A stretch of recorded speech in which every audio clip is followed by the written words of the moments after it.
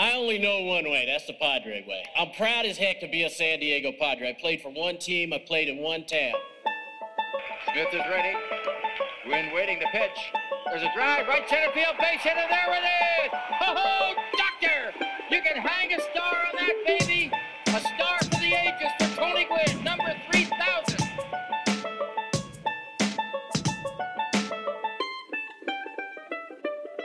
Broadcasting from America's finest digital studios, this is the 5.5 Podcast. Today, the guys will put a bow on this shit show of a season, and they will tell you what you should expect to see next year. For the last time this season, here are your hosts, Danny Ortiz and Eric LeBeau. And welcome back, everybody, to the final episode of the 5.5 Podcast. That's right, Eric. We have finally reached the end. I am your host, Danny Ortiz, alongside Eric LeBeau, and we have made it. We finally made it.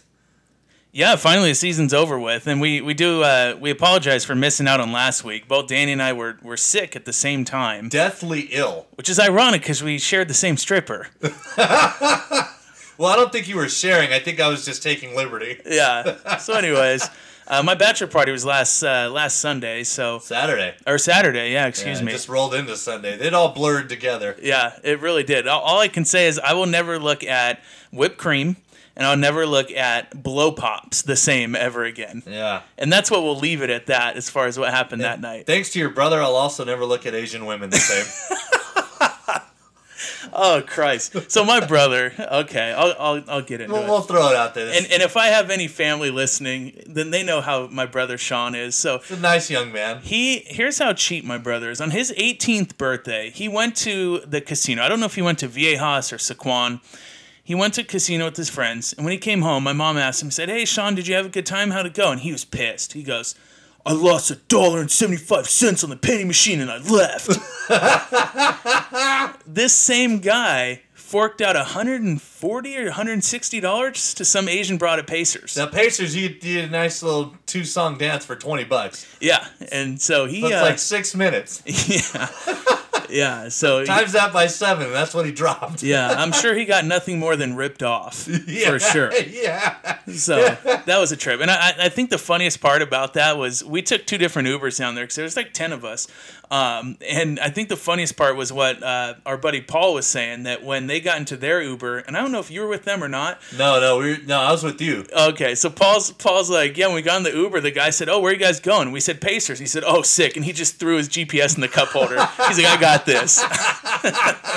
I think he drove with his eyes closed. He's like, "Check this out." Was it like the Google car just drove itself? Yeah, exactly.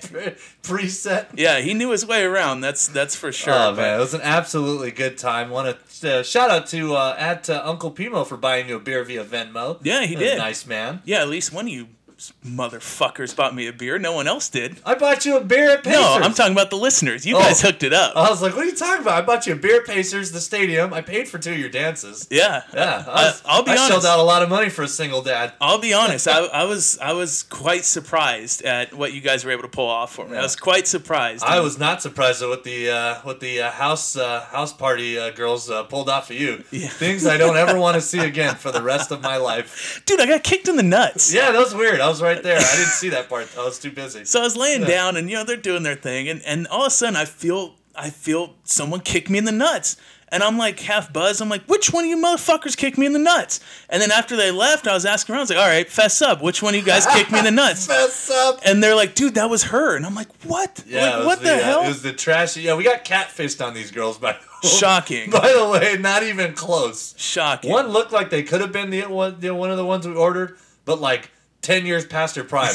She's basically like at the point where the Padres say, "Hey, let's sign him." Yeah. Was she the Chassin? Yeah, the Chassin, another Jared Weaver. Yeah, I love how at the end they're like, "Hey, make sure you rate us on Yelp." Yeah. It's like, huh? What? Yeah. Yeah. Oh, man. So anyways, good times. Very good times. We missed you guys, though. Yeah, we did. Missed you We last really 2 wanted weeks. a podcast. It came down to the wire last Monday, and Eric said, "I'm sick," and I said, "Thank God, because so am I, and neither of us want to do this." Yeah, my voice is the first thing to go when I get sick, too. Yeah. And I woke up today not feeling that great, so I don't know. I feel like I'm good enough to do the show. I feel fine, so... Yeah, everything looks good. We've had our water. I ate on the way over here, so we're good to go. So, yeah, we're at the end of the season. The Padres Pulled it off. They lost yesterday. Thank did. God. Walk-off bomb. Yeah, Pablo Sandoval of all guys. That's Yeah. how you know you're a Padre fan when. Yeah, exactly.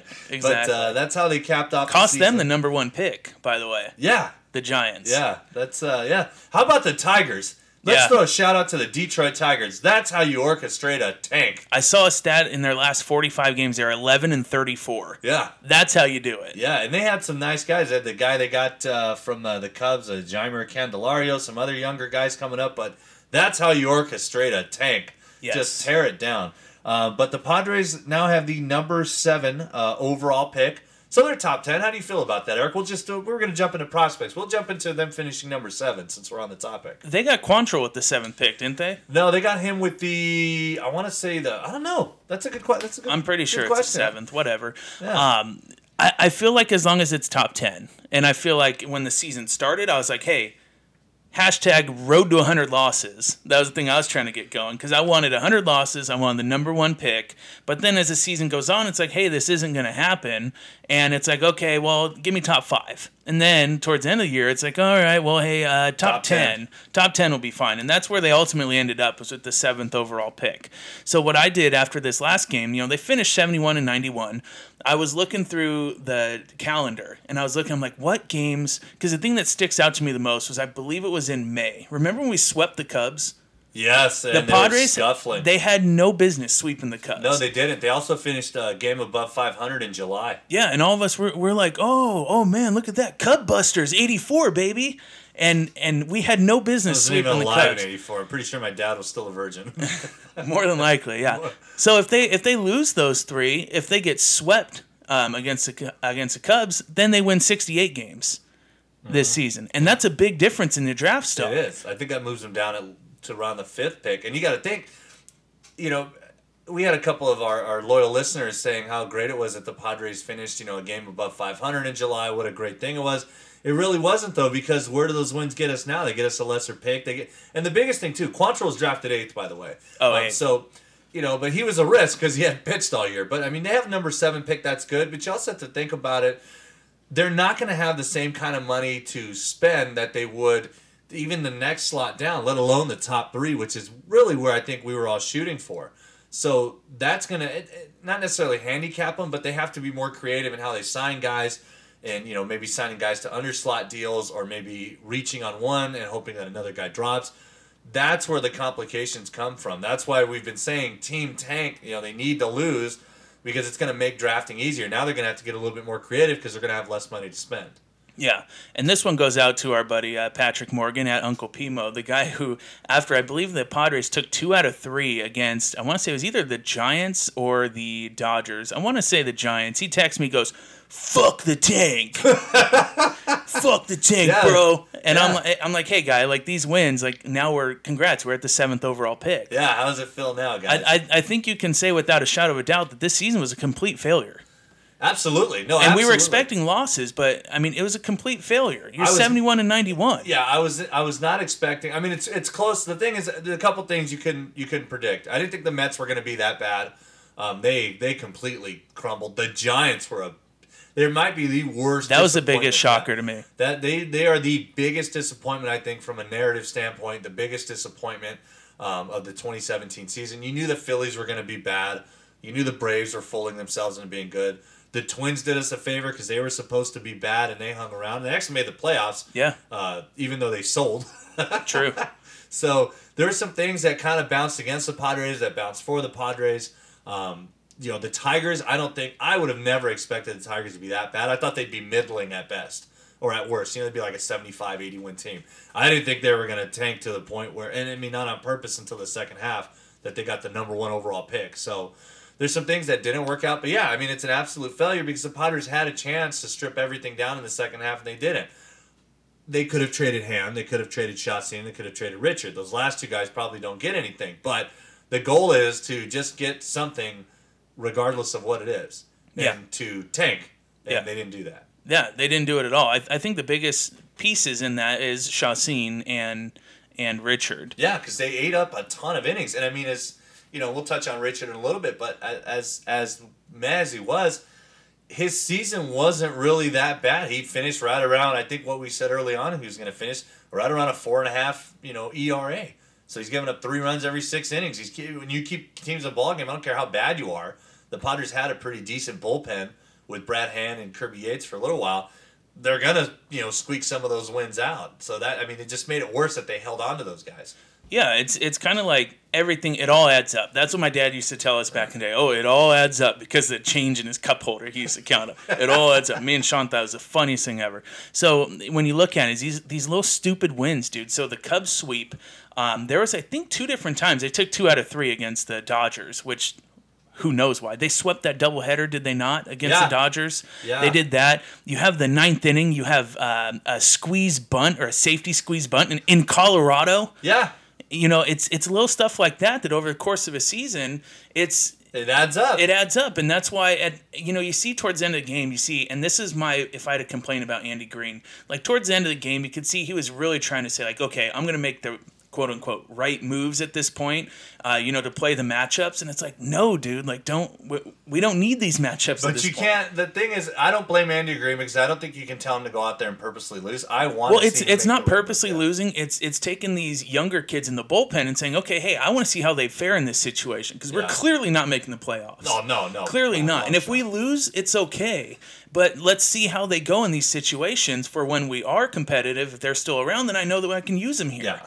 And he never did that. He was always going for the win, which that's his job. But yeah, I can't blame the manager, and I like Andy Green a lot. I think he made a couple of weird decisions, like bringing Brad Hand in to face Joey Votto for one pitch type of thing. But for the most part, I think tactically, Green is the most involved manager in terms of handling a pitching staff. He does a pretty decent job of not leaving the starter out there too long. So I like Green from that standpoint. I can't blame him for trying to do his job and trying to be integral about it and trying to make the best decision possible because that's his job, regardless of what he's got. I blame the front office because they gave him guys. As funny as it sounds, the players he had were too good. Yeah, I mean it is funny to say that, but it's true. It is. But also you look at was Jared Weaver really hurt? Was he really hurt? I think he might have been hurt for a little bit, but then I think it was kind of I feel like the Padres would have kept running him out there if because Clayton Richard went through a really bad stretch where he would get like shellacked. Yeah. And they just kept running him out there. I think with Weaver, I think it was more like him. Like he wanted to kind of sit back and see what he was. Well, why did he take so long to retire then? Because he wants to get paid, guy. He forfeits that money when he But at the same time, the Padres didn't force him to pitch. If he wasn't hurt, then what was going on? I don't know. So there's that, and then also the whole sending Renfroe down to AAA for a while, like instead of letting him hit out of it. Yeah. At this point, what are you playing for? And what sending him down to AAA? What did it accomplish? Nothing. Nothing. No. Because when he came back, he wasn't that great. He had the 3-homer game. Since he got brought up. Yeah. And that was the whole point of sending him down. I think I can't remember who pointed that out. I think it was Jagoff. I'm pretty sure it was, but. And then you had like surprises. Like you had like Perella. Nobody expected Perella to be good. Yeah, not at all. I'm still surprised. He's 27 now. He's not going to hold, but I think he goes in next year with the everyday gig. Solarte had another decent year, but he was hurt. And then you had guys like Aswahi and Spangenberg contributing. We wrote Spangenberg off at the beginning of the year. Oh yeah. So you had guys who were whatever. I mean, even Eric Ibar, for as bad as he wasn't terrible. He was just bad.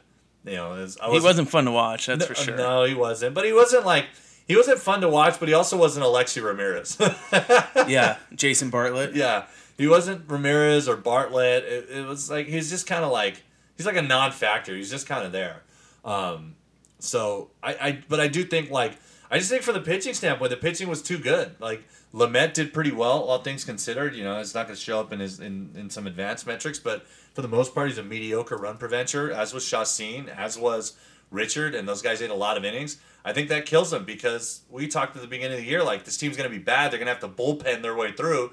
Guys, and man, they talked about it. The guys are going to go 3 or 4 innings, and we're going to bring in, piggyback these starters. They need more guys like Jordan Lyles out there. Like, they need Jordan Lyles and Travis Wood. And You mean the Jordan Lyles that threw like 100 pitches through 3 1/3? Yeah, that's what I'm talking about. That's what they need. Those are Edwin Jackson. Like, those are the guys that they need that they know, hey, these guys can probably get us through a little while, but we're going to have to bullpen the shit out of this game.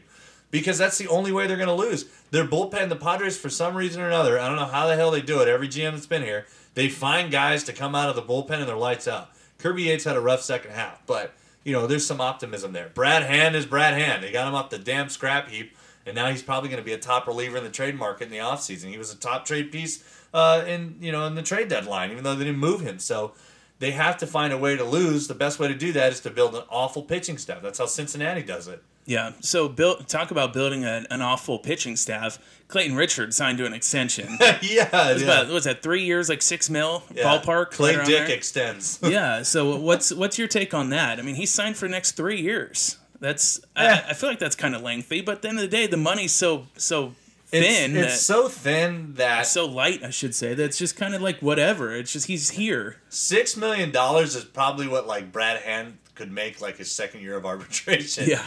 And so the way I look at it, you're going to pay him $2 million a year. He's going to give you 180 to 200 innings if he can make it.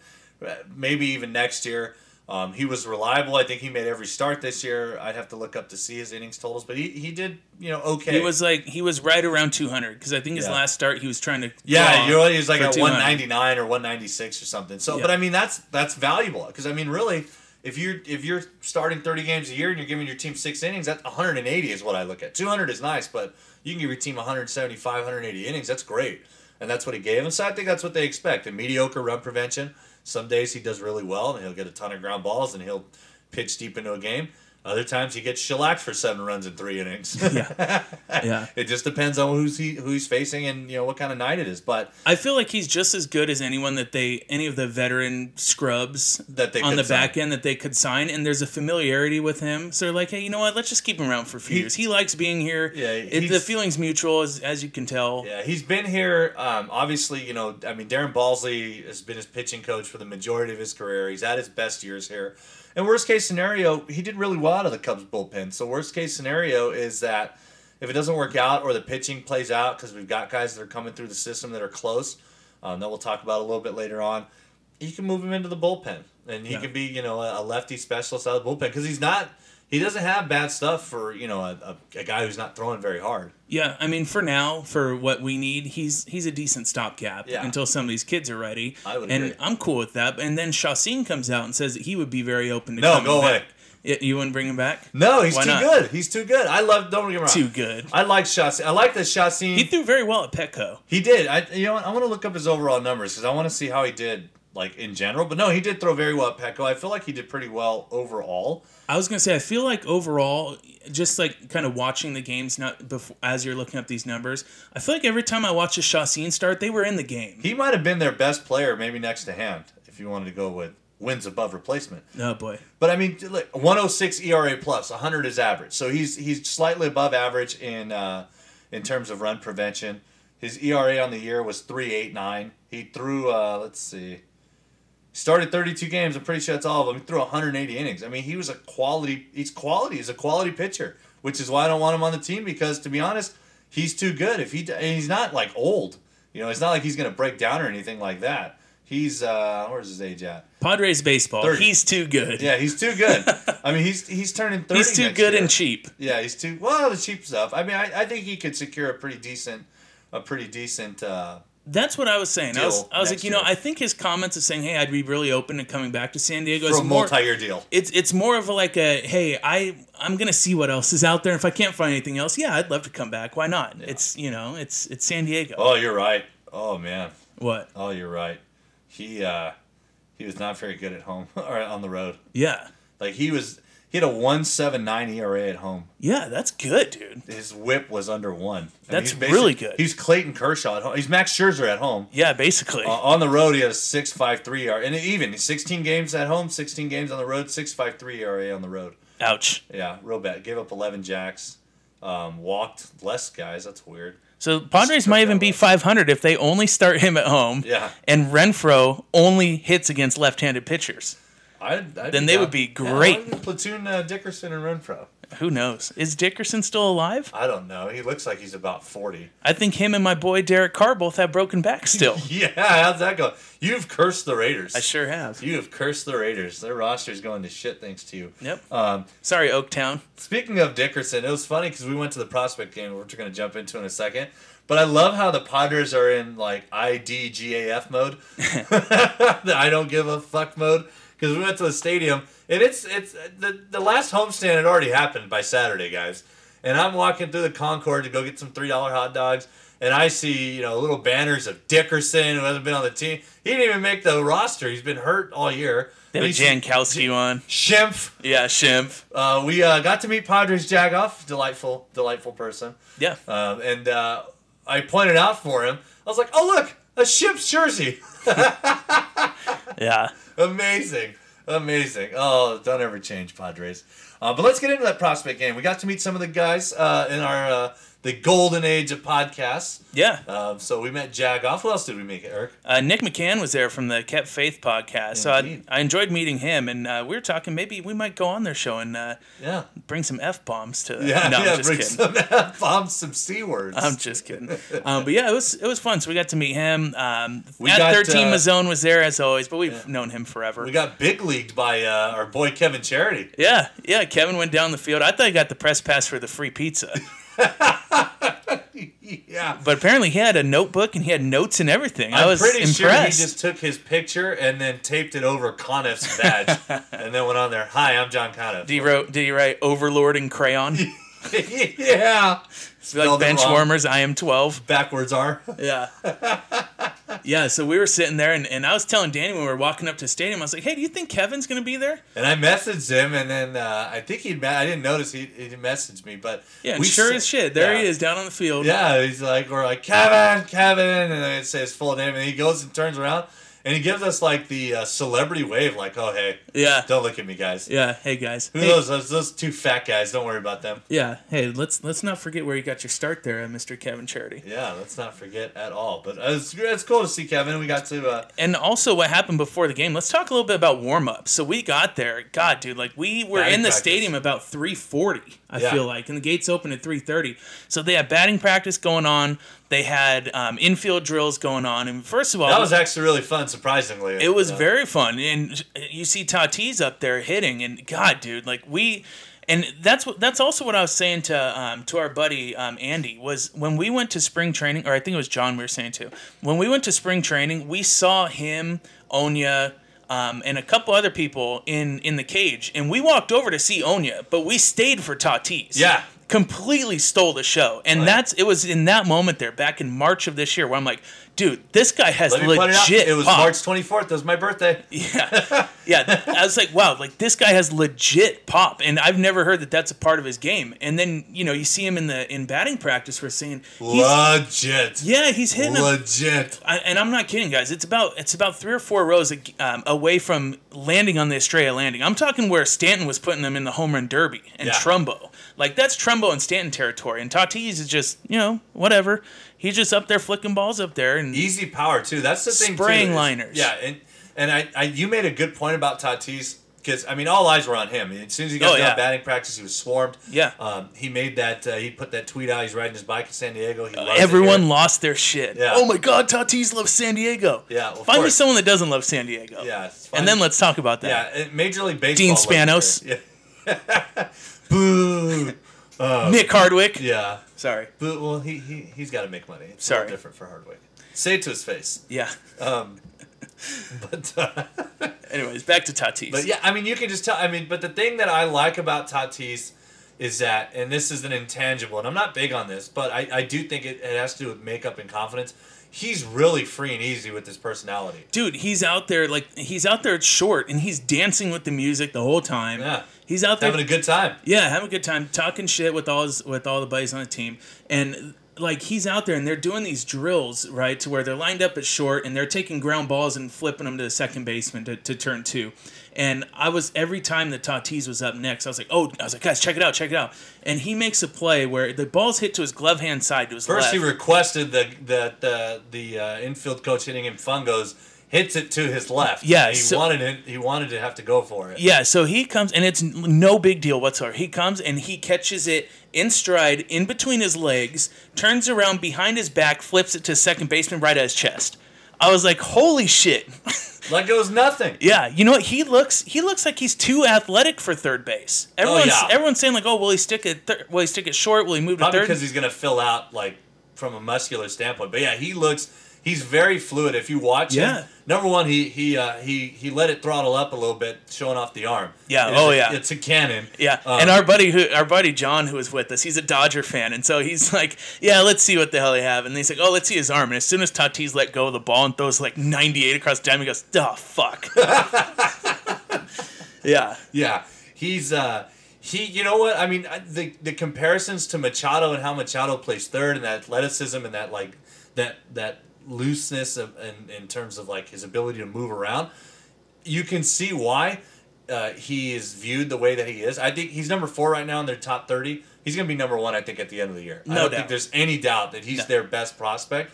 But the thing I like, and I was touching on it earlier a second ago, is that he knows he's the man. Oh yeah. And I mean, and it's not an arrogance to him. He's not cocky. He's very free and easy. He seems very upbeat, but you can tell by how he carries himself, how he jogs around. He knows he's the man, and he's just relishing it. Like, he wants it. He wants to be he's not like Joey Votto, who's kind of like, you know, ironically funny. Yeah. I mean, Tatis he's a personality. Yeah, he really is. And like in spring training, they're all joking around, and everyone's getting along. And Onya was on the other side of the cage, which is weird. Yeah, but Tatis was the captain of that. He was. You know, I don't know if he was assigned, but you could tell like he's running the ship. You know, and I told you guys this at the game. He reminds me, watching Tatis out there with everyone else, he reminds me of the kid in Little League who makes all-stars every single year, me. And I'm just kidding. And every year it's a given he's going to be on the all-star team. He knows he's the best player in the league, me. And he sits there. No, I think Nico Califano has something to say about that. And so he sits there, and you can just tell. Like, you can tell it the way he carries himself and the fire in his eyes and the passion dripping from his lips. You can tell that he knows that he's the shit. You know, and he seems humbled in interviews, so that's what I like. And by the way, shocker, surprising no one, we did not receive an invite to the SD Social Summit. I'm stunned. So we did not. Shitbags didn't fucking invite us. Yeah, we did not get a chance to speak with him. But you know, one thing that I think, and maybe this is a hot take, but I think Tatis, I can see him getting shit on the way Myers does sometimes. We talked about this. Yeah. Oh, you know, he doesn't give any effort. You know, he's not giving effort. He doesn't have any grit. He doesn't care. I can see that happening because of the way that he carries himself. His well, look at the players. Confidence is going to come off as sloppy. Yeah. Well, no, like sloppy in that he doesn't care. Yeah. Which is funny because he kind of like, from a personality standpoint, I think him and Solarte would get along. Yeah. Because Solarte's like that. Solarte won't be here when he comes up. Well, no. Well, he might be. He might be here next year. Yeah. But he kind of has like that like flair, and like he's having fun, he's having a good time, but he's also kind of like animated. But no, I agree. I could see, because let's be honest here. Let's look at two Padre fans' favorite players, Tim Flannery and David Eckstein. Tim Flannery. Yeah, he was popular in the 80s. Yeah, that is true. What did he have, Eric? Grit. Yeah. Good old white bread, I try hard because I'm not good grit. I was going to say, they're both white. What are you getting at? Yeah, I'm just saying. Eric Owens, there's another guy that Padre fans latched onto. He wasn't that good, but they had grit. And he was white. Yeah, but here's a white guy fans hated. Khalil Green. Yeah. Because he was composed. See, I never thought Khalil Green was emotionless. I just thought he was mature and composed and held his emotions in check because that's what worked best for him. But fans hated it, that he didn't show any emotion. And then they complained when he showed emotion and broke his hand. So it's like, it's a lose-lose. But I could see that happening to Tatis. But I think it only happens if he doesn't do well. Myers is only getting dogged because he's not doing well. If he was hitting at the clip he was hitting the first half last year, nobody would say anything about him jogging to first base. Yeah, and everyone was all over him for he hit one, and it was what was it, like freaking off the wall or something? He only got a single out of it. Yeah, but that was a P-Rod though. Yeah, and that was huge Padre Twitter talk there. But you know, yeah, he jogged out of the box. But anyways, there's no way that would have been hot dogged it. I mean, going back to Tatis, number one. I was going to say, we're getting off track. Let's go Yeah. back to we'll talk about Myers later because I really want to talk about I Myers do because too. there's a lot of Padre Twitter talk about it. But let's I go was a back part to of the it. yeah. Let's go back to this prospect game because there's a lot of positives to draw from. Yeah, so let's put it out there. Tatis, and I want to nod to Jacob Nix as well, but I think Tatis stole the show. Number one, he came up in the first inning with a runner on and hit an absolute rocket for a base hit. And he pumps up the crowd. Yeah, That's yeah, great. and that's the other thing too. He pumps up. He turns to the crowd. He points to the crowd. He claps and Raucous crowd of 900. Yeah, 50. I think I guessed 1,500. I don't Yeah. know how close I was. He made a really two nice double plays a part of. He actually finished a double play at short where he made a really nice throw, getting out of the way of the runner barreling in, and then at third he made a really really quick snap throw to second to start a double play. Defensively, he is good, but I can't wait for people to see him offensively. If you can find highlights of him from this game, go watch him. He almost hit one out to straightaway right field. Yeah. He thought he got it. Yeah. He thought he got probably any other ballpark. It's gone. It hit off the top of the wall, and he got a double. But it was Straight crushed. away right field. Yeah, straight right field. I mean, it was right by the. It looked corner. like an accident that he hit it there. To be Yeah, honest. I don't think it was. But if you watch the video from the center field cam, but I mean, just an exciting play. I think he stole the show strictly because he's, I think, the one guy, other than maybe Urias, that everybody wanted to see because of all the guys announced, he was the one that got the biggest ovation. I mean, he got by far. everybody. It seemingly knows Fernando Tatis Jr. as the Padre fans that are there. Thanks for riding your bike in our city. Yeah, and he put on a show. He had 2 hits. He made 2 nice plays on defense. He got a double. He drove in a run. He scored a run. He scored from first on Onya's triple like it was a nothing, and he flies for a kid that's that tall and lanky, and you know. He stole the show. He had a complete game that day. Well, that's what I want to talk about was Onya, because man, that triple, he's quicker than what I thought he would be. Yeah, he's built like a fullback. He actually really moves is. like a fullback. He is a tank. Yes, and he really has put on some size. He's not fat. Yeah, but he's basically. I remember he was walking out to the outfield. Eric and I were watching him walk out there, and I was like, "Look at Onya. He's like he has no torso. He's just chest, back, shoulders." And then he has a hip, and then he has hips. Yeah, there's no middle part in that. He's just a bust. Yeah, no kidding. But he hit the piss out of that triple. He did. He looked a lot more fluid. He looked a lot more comfortable at the plate. He de-aged, so Yeah. I'm not sure how he is defensively. I'm guessing not that great. No, I think he's probably a left fielder long term. I was gonna say probably hide him in left. Yeah, but he looked good in batting practice. I don't know what he did the rest of the game. I don't recall. I feel like he's more line drives, whereas Tatis, and it's kind of weird, but Tatis can hit the moon shots. Yeah. I feel like Onya, you would think with his size it would be different. He's but also shorter than Tatis. yeah, he's So stockier. he doesn't have the same leverage. He's stockier, and Onya just, if you watch him in BP, dude, sprays the field. Yeah, and they're The not cheap. entire I mean, field. he hit a couple, and like I said, I mean, it's Petco, so you have to take that in consideration, but he hits the ball very hard, very deep to the gaps. I think he'll grow into bigger power, too. Yeah, how about the play also by the first pitch of the game, right fielder, Mexican, Tirso Ornelas. Oh, yeah, how about that? My boy, Tirso Ornelas. Didn't do much offense. Looks I a think little he raw got a knock. offensively. He got a knock, yeah. I think so. He looks a little raw. He looks a little... I was actually kind of impressed by Ornelas. Yeah, I'm telling you, he's good. He's still raw. I think the offense will come. He looked like he hits in steps. Yeah, But that's true. He'll get there. But yeah, he made a really nice play coming down the right field line. Pulled Bubba Trammell. Yeah, pulled the bubble. That was the guy that went flying over the top, right? That Giles did too.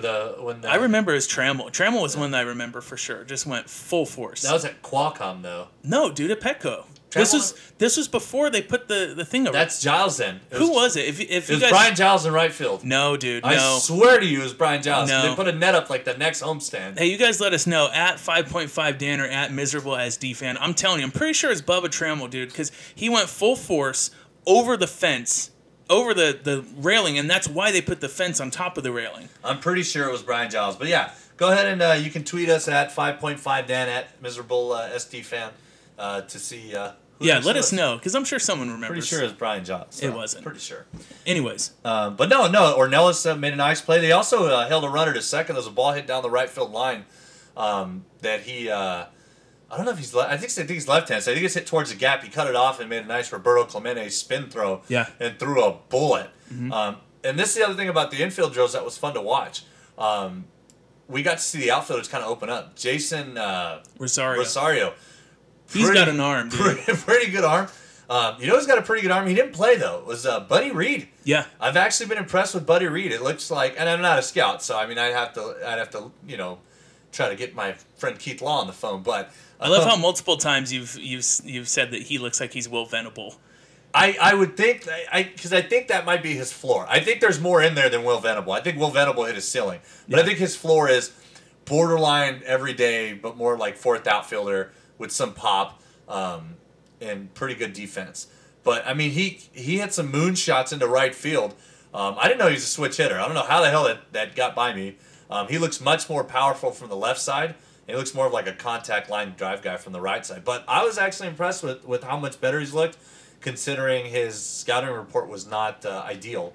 I was, and this is BP, guys. I mean, keep in mind, but Hudson Potts looked really good too. He did. He actually looked pretty good in the game. He looked too. good. He looked fluid on defense. I was happy. It was kind of weird they put him at first because I guess he had never played first before. But for whatever Kevin reason, actually mentioned that when Kevin was in the members only Premier Club. Yeah. When we actually walked over, he was in section 110. I think so. Yeah, he's downfield level. Yeah, we were not allowed to go down there, but we got to meet Kevin and his lovely wife, and he came up and said, "Ooh, Hudson Potts at first. That's interesting." Yeah. He pointed out. I didn't notice until he pointed it out. So yeah, Potts.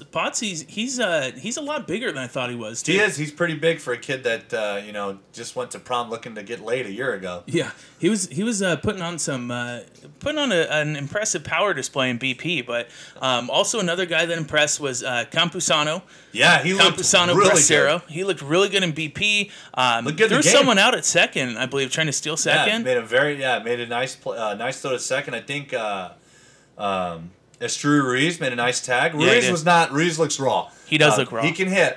He doesn't look good defensively. He actually had that one inning where he kind of botched two different plays. He cut Tatis off on one up the middle that he should have conceded, and then another one that he botched that kept Nix out there, who we're going to touch on in a second. But Ruiz looks interesting, but Campusano was very impressed. He looked really quiet at the plate. Looked good defensively. Hit a nice line drive single over there. So they just got this guy. Yeah, and he's supposed to be bat first, glove second. Yeah. Which, I mean, it's the complete opposite of what we have now behind the plate. Yeah. But, glove first, bat TBA. Yeah. So Campusano, he was impressive to watch. We did not get a chance. Regrettably, we did not get a chance to see our friend Blake Kunt. Yeah. We didn't Blake get to Kunt see wasn't him. out there. He wasn't even doing like catcher drills. I think he might have just played the day before. We might have missed him too, because there was a shit ton of guys out there. No, he was out there. I looked at they gave out a little roster, and I looked for catchers. He was, I think, number 12, and he was there, but he just wasn't geared up doing the drills. Oh, okay. Which I really wanted to see, because I know he's kind of the opposite of Campusano. He's defense, but the other guy that looked pretty good defensively, I don't know how he hits, is Justin Lopez. Yeah. He was the second baseman. I'm like, I pointed out, I'm like, hey, watch this guy flip a double play. Just smooth defensively. I think made a nice play towards the latter half of the game. He looked good. But he's like 12 years old too. Yeah, he has braces to top it off. It makes it even better. Yeah. The other big breakout, so I think obviously Tatis was the star of the show. The guy that I was really impressed with, and I've been on this guy since the beginning of the year. Eric can vouch. I've been talking about him since I drafted him. Jacob Nix. How impressive was Nix? 3 innings. It doesn't say how many struck out, but I want to say 4 or 5. Gave up just a run. Just looked absolutely dominant. Yeah, we were sitting like 2 rows in front. It had to be his family. It had to be. It had to be his mom. Yeah, because she's like, "Way to go, Jacob! Here we go, Jacob!" And then I can hear Nix go there. All right, Mom. Yeah. Mom. Yeah, they were overly hyped for Nix. So yeah, I think they liked that we cool. were. I think they liked that we were like, "Fuck yeah, look at Nix." Yeah, because there was one time he struck someone out to end the inning, and I stood up like I was an umpire and fucking bring his ass up. And I think he got him looking. Yeah, he threw a changeup.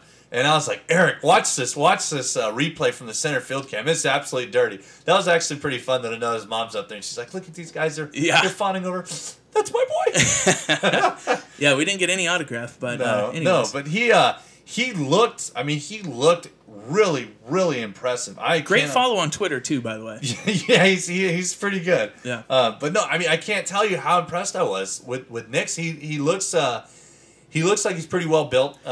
Well, here's another thing. It's kind of going back to Quantrill last year. So in the game last year, Quantrill was sitting around 95, and you talked about earlier how, hey, he's just letting it air out for an inning. So Nix was sitting 95. He even hit 96 at least once or twice. But Kevin was telling us that I guess that's been consistent for him of late. He's been 93, 95 deep into games, which is exciting. Yeah, I'll take that. That plays. Yeah. Oh, yeah, absolutely. I don't think he's going to be a number one guy, but I do think that he's going to be, I think he's up there, honestly, with Quantrill in terms of what he could be.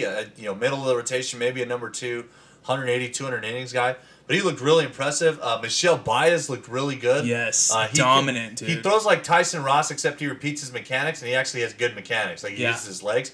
He's really, really long and windy in his windup, and he throws smoke. Could you imagine all those moving pieces, all those arms and legs coming at you, and then, here's 98?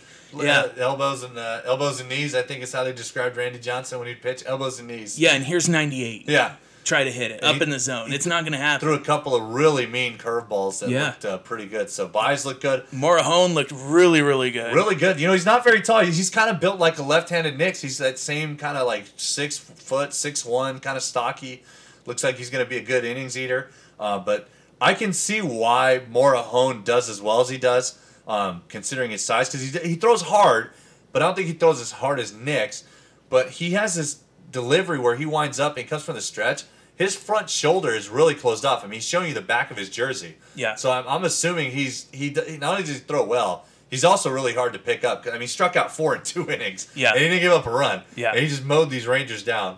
And the Rangers, they're sending their best prospects, but it's night and day when you're watching the Padres prospects play against these guys. It really is. And I was saying that, before I had always felt confident in our farm, but when you see him in person, it's like, man, like, this is exciting. It's electric. Yeah, and I'm really glad the Padres do this game because, I mean, it's free, although, as Jagoff pointed out, they didn't really advertise it that much that it was free. Yeah.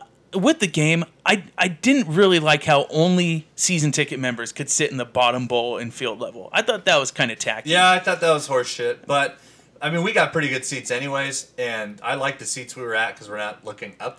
I did too. Yeah. I did too. And overall, it was a great experience. But I thought that was kind of dumb. But seeing this team and seeing what they have down in the system, and not even, I mean, we didn't even see a lot of their best guys. We didn't see Gore. No, he's been shut down. Quantrill, Lucchesi, Lauer, they were done. There's a lot of other pieces that are going to make big impacts on the future of this team, and they weren't even there. Yeah, we didn't see Urias.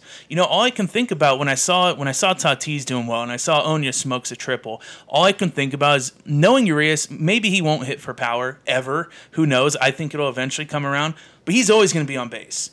There's no doubt about that. He's going to be drawing walks. He's going to get, I don't care if he's a singles hitter. He's going to get on base. He's going to set the table. Urias is going to come, or Tatis and Oña is going to come up, and about 38 to 40% of the time, there's going to be someone on base. Yeah, and you got to think, hopefully Margot continues to develop, and then you got those two guys. Worst case scenario for Urias, people may not want to hear it, but he could be just a Ben Zobrist type, maybe without power, like a Javi Baez type without power, but maybe a little bit more on base, where he just plays everywhere. Yeah. And he's constantly contributing. So, yeah, the future is bright. I remember when after Tatis singled in a run and then Oña tripled in Tatis, I'm like, man, this is what an exciting offense looks like. Yeah. We have a legit chance to score every time these guys come up. Yeah, no shit, man. Yeah. And that was the thing, because we wanted to make our rounds. We wanted to say hi to people. And listeners show Donovan Jones, he was there, and we didn't even get a chance to say hi to him. He was sitting in front of us. Yeah, he was sitting actually really close to us. He was actually in the bowl section there. Yeah, so we were sitting there, and I was like, hey, do you want to go say what's up to Jagoff and Nick? And like, yeah, hold on.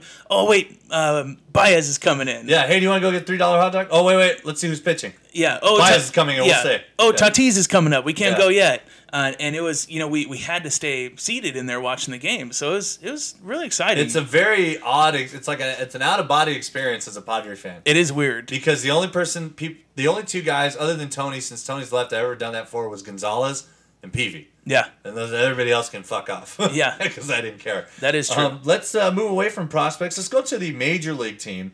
More so the younger guys that came up, the good, the bad, the ugly.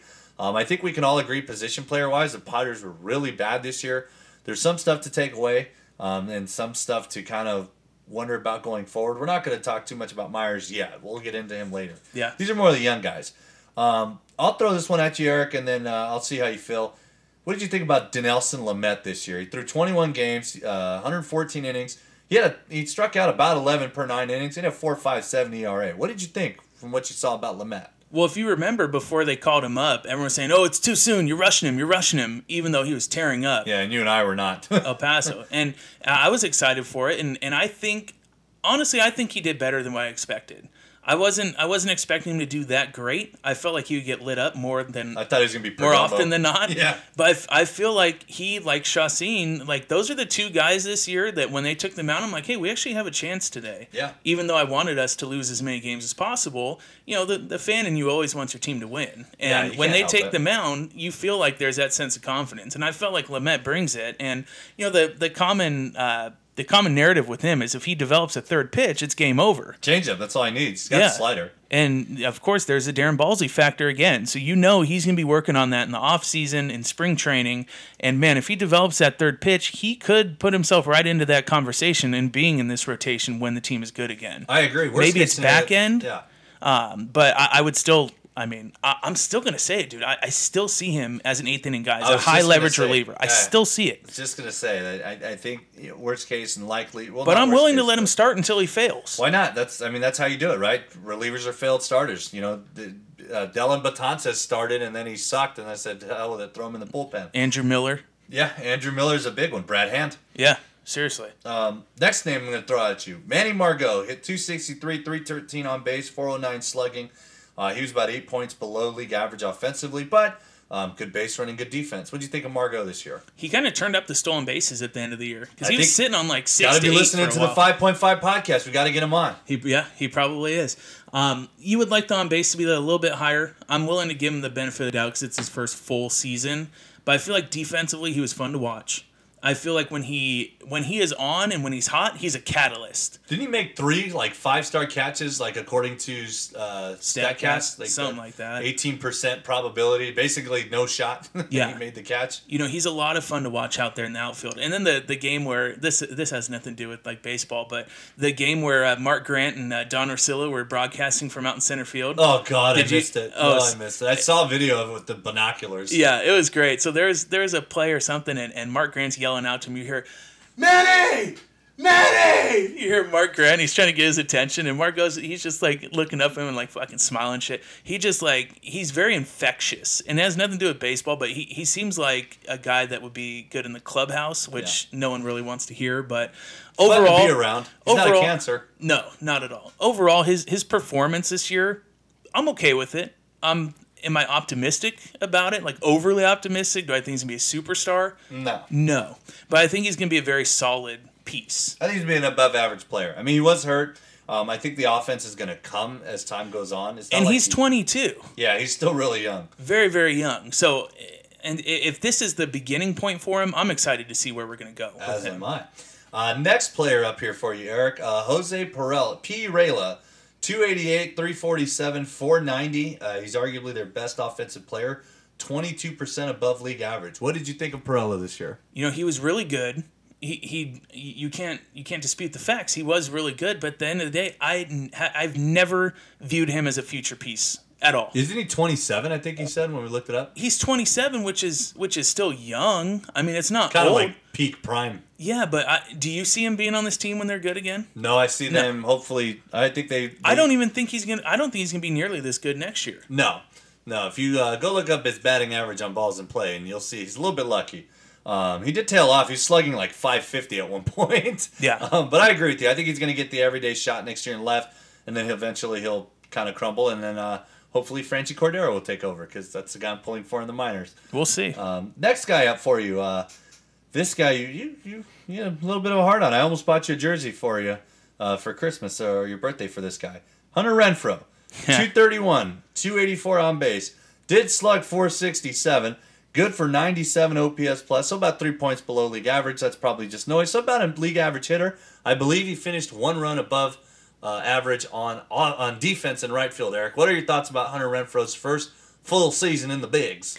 I'm a big Hunter Renfroe guy. Shockingly, Hunter Renfroe. yeah. I like the hick strong. That's what I like with Renfroe. Hick strong. And I'll continue to say I feel like he's going to figure it out. What was his on base? 284. Yeah. Has it ever been that low in his entire career? No. No. I feel like he's eventually going to figure it out. But also one thing that I said before we started recording today was I feel like one of my biggest fears is that the year that Myers had, and I don't have the numbers in front of me, I think it was 243. His on base was like 328. I don't know what slugging was. 460 something like that. I feel like as quote unquote bad as a year as Myers had, I feel like that slash line is the absolute peak that we will ever see out of Renfroe. I think if he puts up a 320, 330 on base, he's going to slug over 500. Yeah, I can't see him ever breaking that 330 mark for on base. It's just not going to happen. It's not in his game. That's not who he is. That's not who he's ever been. It would take a lot for him to do that. Yeah, But the power is there. 26 homers. He took a month down in AAA. He probably hits 30 plus if he actually stayed up. Yeah, I mean, no doubt. We said that too. He's going to run into 25 or 30.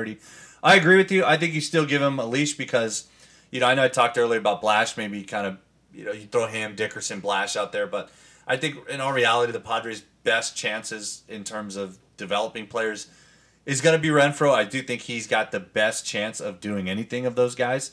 So I do think maybe I'll step back a little bit on maybe making him earn it. Maybe tell him that, but really know that going in, it's going to be his job to lose. Because I was actually surprised, with the on-base issues, that he was that close to league average. Because really, if he's going to slug that big of a difference, I think that it's called weighted on base, WOBA. WOBA. Yeah, WOBA. I didn't know that he slugged almost 470. So if he can get on base at a 310, 320 clip, hey man, that's worth it. I mean, it's not great, but it's an everyday regular, and he's borderline that right now. So I agree with you. I think he'll figure it out enough to suffice. He won't be a superstar. He's not going to be an all-star. He might not even be above average, but it'll be enough to be, a solid piece. The power makes his leash a lot longer than it probably should be. Oh yeah, absolutely. At his age. Oh yeah, absolutely. Because you can dream on the power and hope for a couple of big years. Yeah. Next guy up, Asuaje, 270, 334, 362 on base. He's about 12% below league average, probably because of the power. But looked pretty good defensively, playing all over the place. What'd you think of Asuaje in his kind of first full year? Well, I'll ask you this. Do you think that because I think he played well, do you think he played well enough to get the everyday nod at second base next year? He's, to me, neck and neck with Spangenberg. I would go with Asuaje just because I think he's a longer-term fit than Spangenberg is at this point.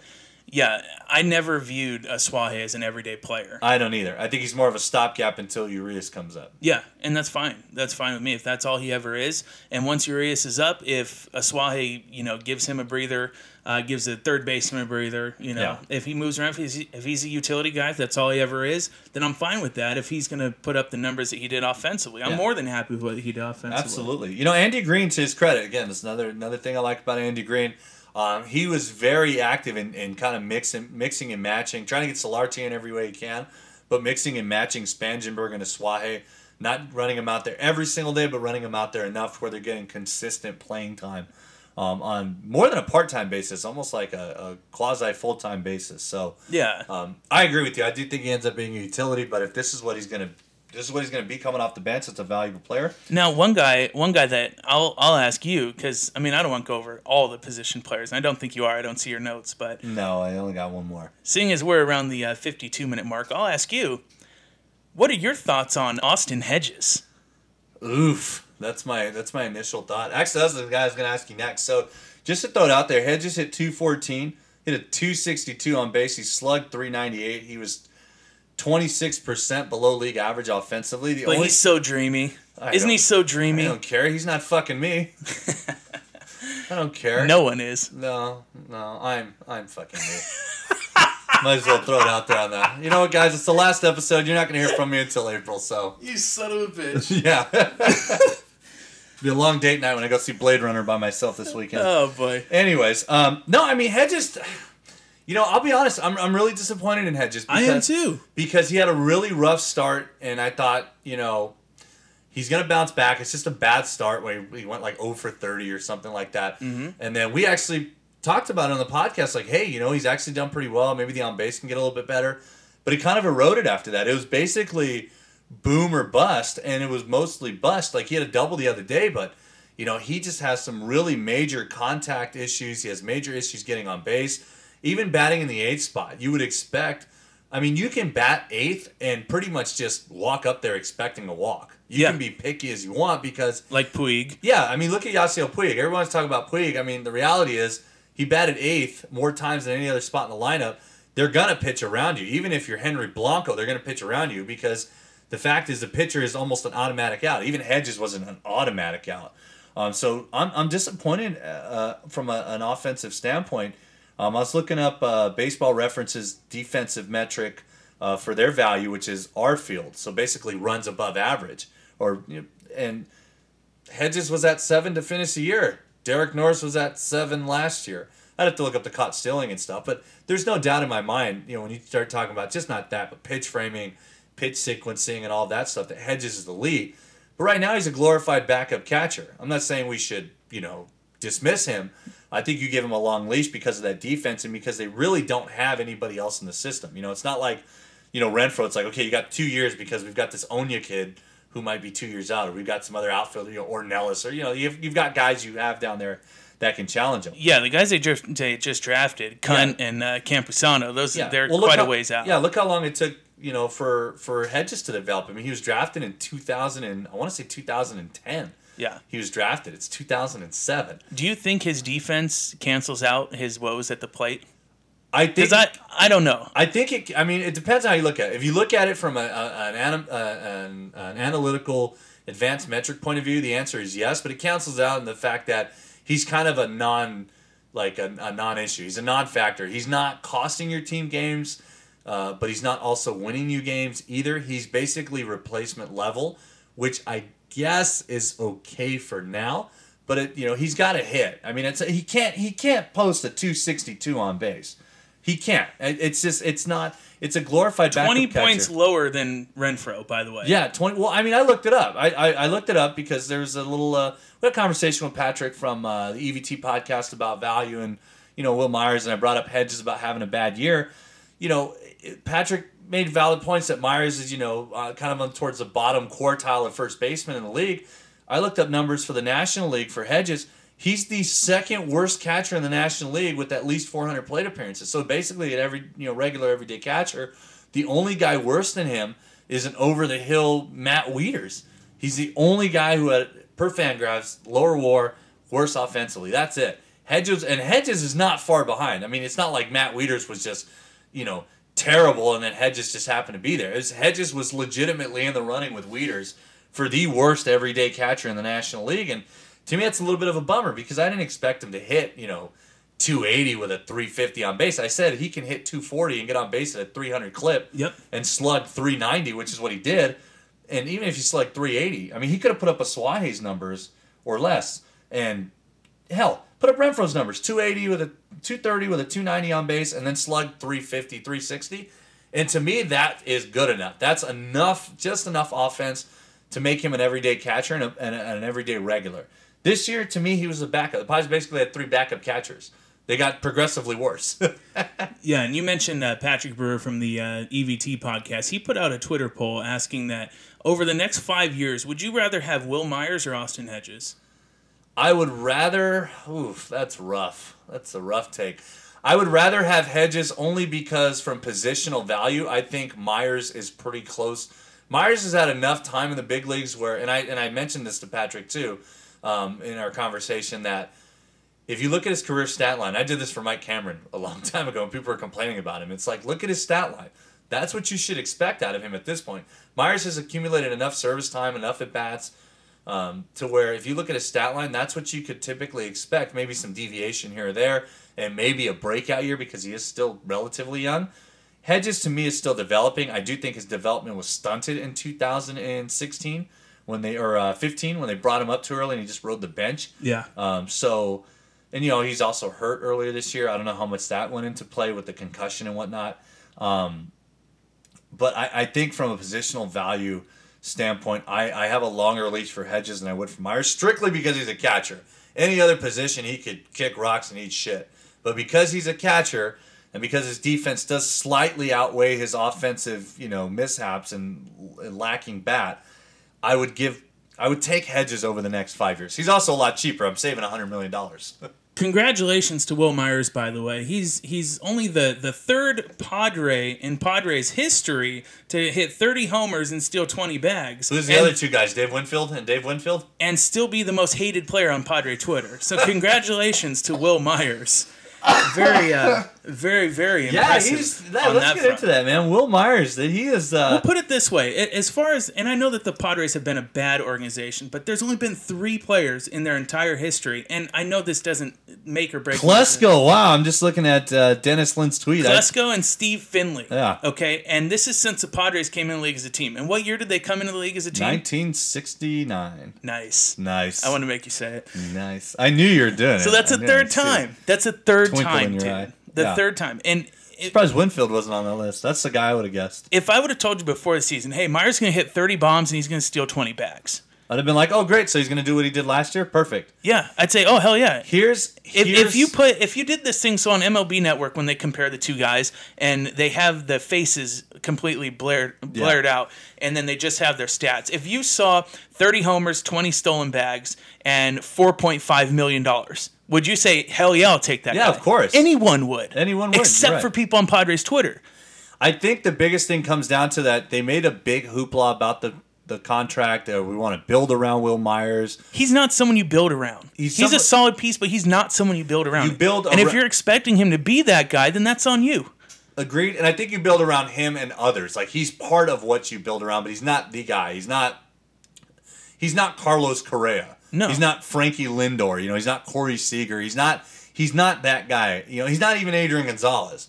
The thing with Myers, I think he's a victim of two things. If you look at his stat line per his career and per what he did last year, it's pretty close to on point, which again is, I think, what you expect. I think Myers is a victim of two things. His defense took a step back. His base running took a bit of a step back. The other big thing, too, is that 30 home runs this year ain't what it was, a year ago. I mean, it's still 30 homers. It's still 30 home runs. But you have to think, too, that, part of what his value is based on is how does he compare to his peers in the league. And that's where Myers kind of first base is a handicap anyways because you have to hit. This is why Yonder Alonso would have been fine in any other position except first base because you have to hit. And Myers is at the one position where if you're a mediocre hitter, you're probably going to be more towards that bottom quartile, that bottom third of first basemen because offensively it's a bat first position. Patrick and I discussed that as well on Twitter about his defense being bad. And I mentioned, I understand that it's a valid argument, but at the end of the day, nobody gives a shit about first base defense. Miguel Cabrera is awful. I mean, if he played the full season, he's probably right up there with Myers as worst defensive first baseman. But he hits. Joey Votto is very good defensively, but nobody talks about that because he hits. Gonzalez was always excellent defensively. Nobody cared because he hits. Yonder Alonso, when he was here, was actually really good defensively, and nobody gave a shit because he didn't hit. Right. So first base, it's at the end of the defensive spectrum for a reason. It's because it's the least demanding, least skill-driven position on the field other than DH, who I would argue is even more skill-driven than first because you got to hit.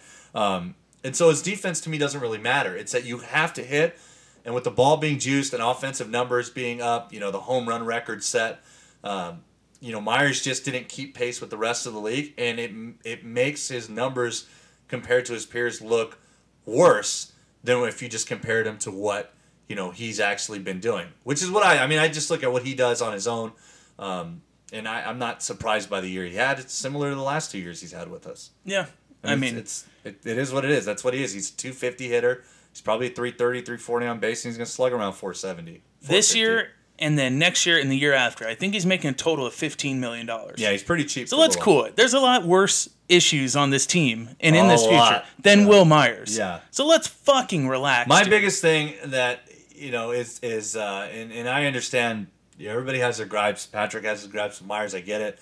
When you don't care for a player, you feel disappointed. I do think you find reasons to dislike him. I had this thing with Wally Joyner for a little while. I couldn't stand him. I pointed out everything that I hated about him.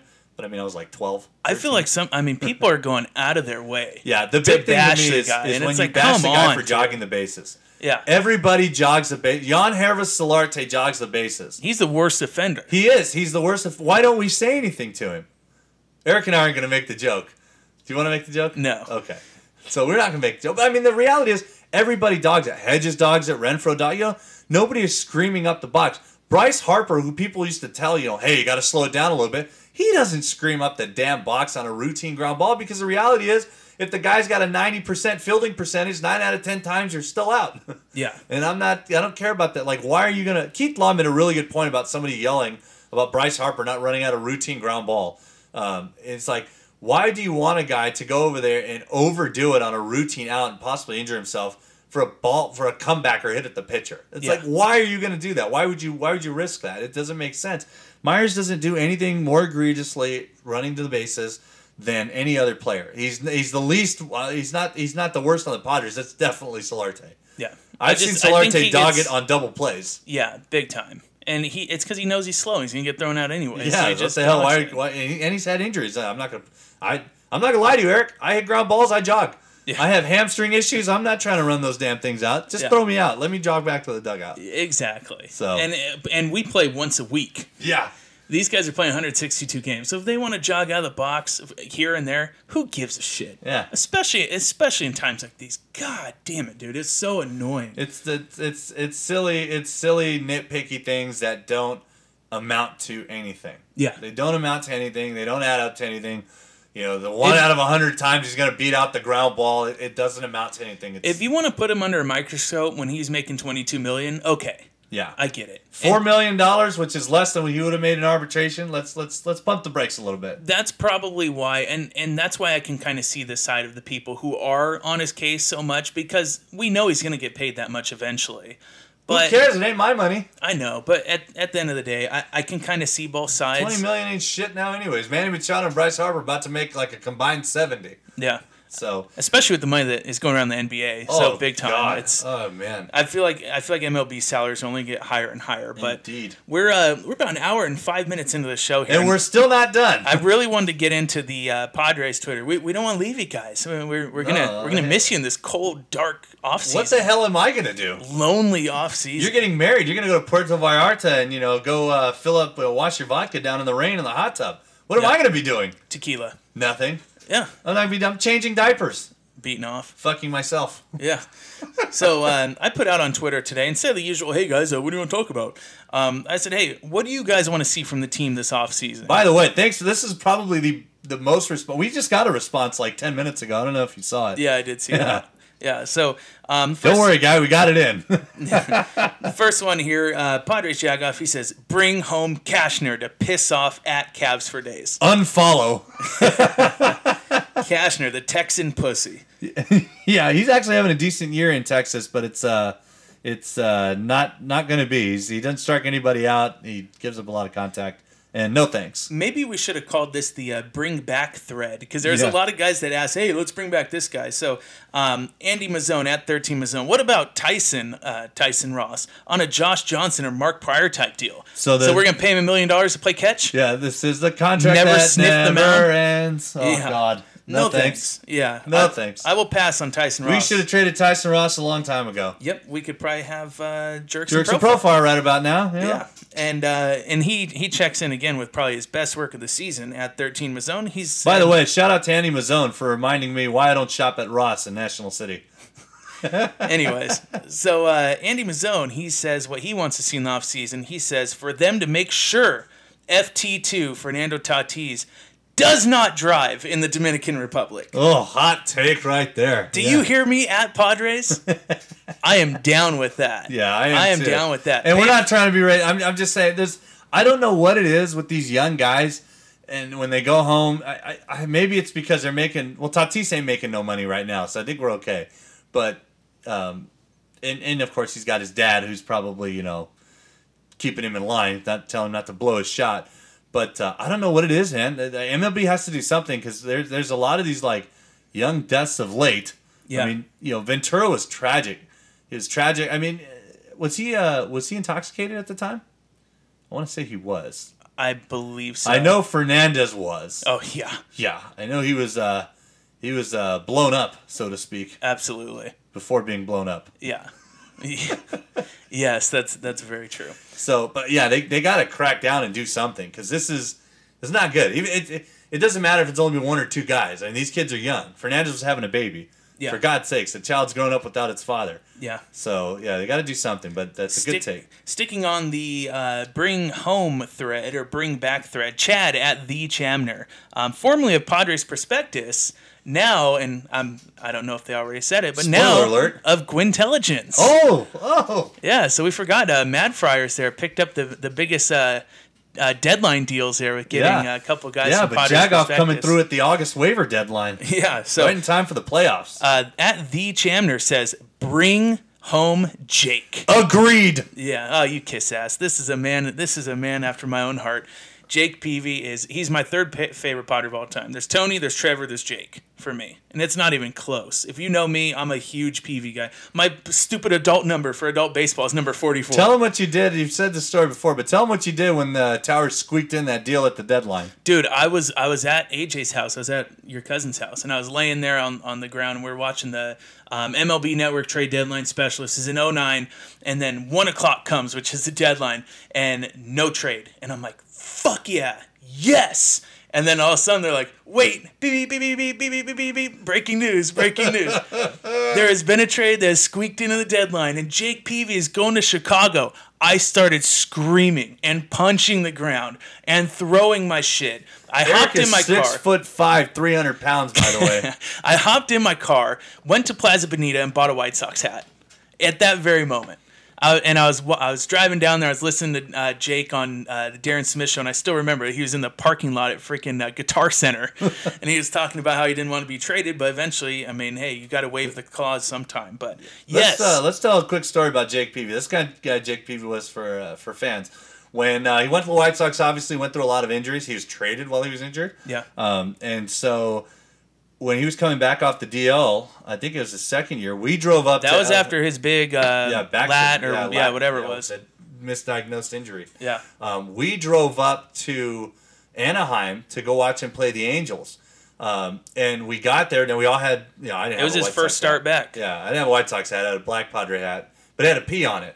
And then we all made signs. So I had a sign that says San Diego Mrs. Peavy, sad face. We're total fanboys. Yeah, for Peavy, total dude. fanboys. So San Diego Mrs. Peavy, come back home. I think we had a Jake sign, and we just kept writing in K's. Yeah. And so we're standing out in left field, and Jake is stretching.